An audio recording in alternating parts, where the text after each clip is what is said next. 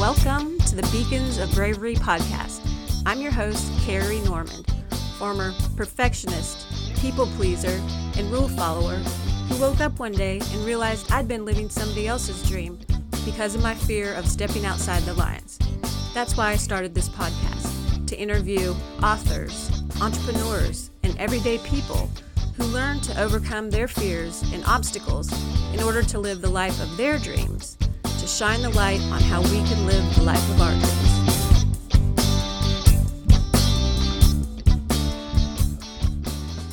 Welcome back to the podcast, friends, or as I want to start referring to you as Bobbies. Bob for Beacons of Bravery, and the E's just to make it kind of fun. You know, I feel like you should have a name.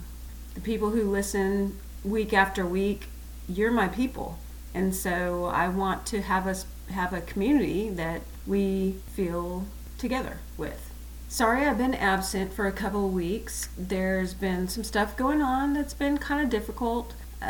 Matters of life and death, actually. But this, I promise you, will be a positive podcast. And you will be inspired to live your best life. So I want to start out with a real life story. One of my neighbors, who happens to be a police officer, was called to a routine situation. It's been almost 2 weeks ago now. And he ended up losing his life because of that situation. And it kind of just got to me because not only am I his neighbor and community member, but it's like, I saw him out cutting the grass last week and now he's gone. And I'm sure he didn't start that particular day thinking this is going to be my last day. But again, this is going to be positive, but I want us to kind of think about our lives. I've been thinking about mine. I've read a book called The Power of a Peaceful Woman by Jennifer Forster. She's out of Australia. She's awesome. I hope to have her as a guest one day. But she has a chapter in her book that's called Would You Ask for One More Week? And in it she kind of heard a guest on Oprah talk about this, but she describes what if in a day or at night or whenever you had the angel of death visit you. And they said, it's your time. And you freak out and you say, no, I need one more week. I haven't done everything I need to do. There's things I need to check off, all of that. If it's you, would you beg for one more week to fulfill the dreams that are on your bucket list that you've said one day for?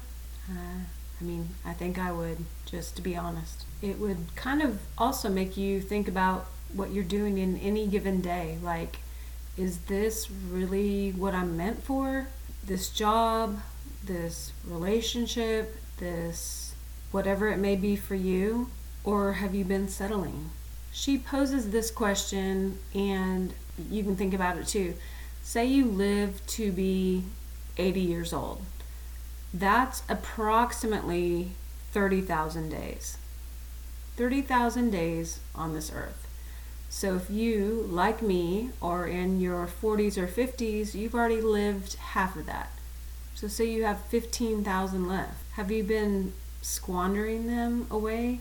I've squandered a bunch. Or does it light a fire underneath you to say, no, I'm going to go out there and live whatever many days I have left, because we're not ever promised tomorrow. And in the book, she encourages us to live our life like we'd never have to beg for one last week. And honestly, I don't think I'm doing that. So, I hope you are. If you're not, I hope it's an encouragement to you to do so.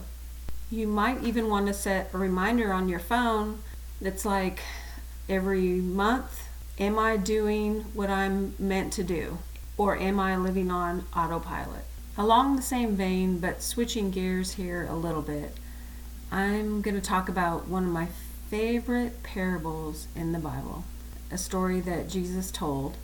And you might not be a Bible reader or whatever, but whoever you are, you can still get value out of this and what it means to your life. and it's the parable of the talents. And every time I hear it, I get convicted that I'm not living up to my full potential.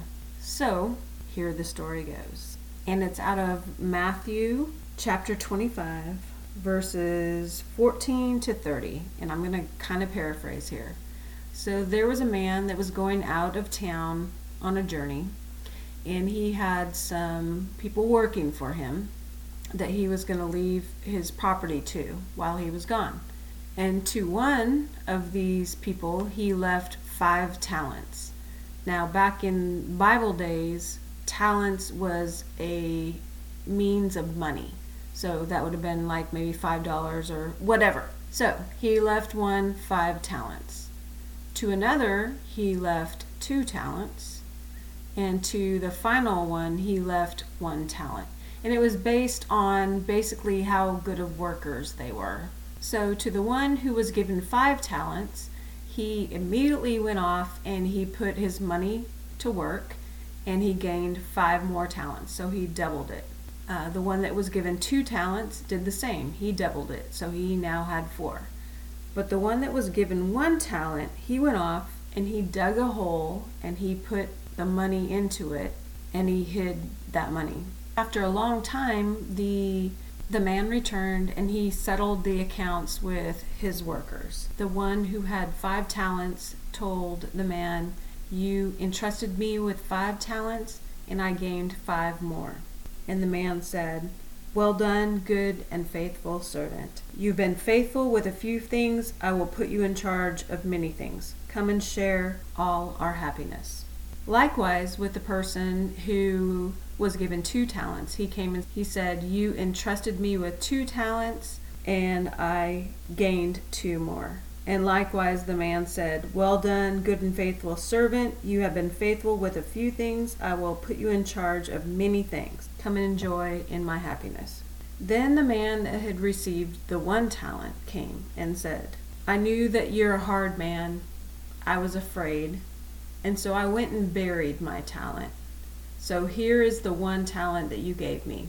Kind of like I saved it. Here it is for you." The man was very upset. He said, "Take that talent and go give it to the one who has 10. For everyone who has will be given more, and he will have an abundance. Whoever does not have, even what he has will be taken from him." So again, this is a parable, and it's talking about money. But I'm going to translate that to the talents in our life as well. I feel we're all given talents, every one of us, some more than others. But what we do with them affects the trajectory of our lives. So I don't feel like I'm a 5 talent gal. I might be a 2 or 3.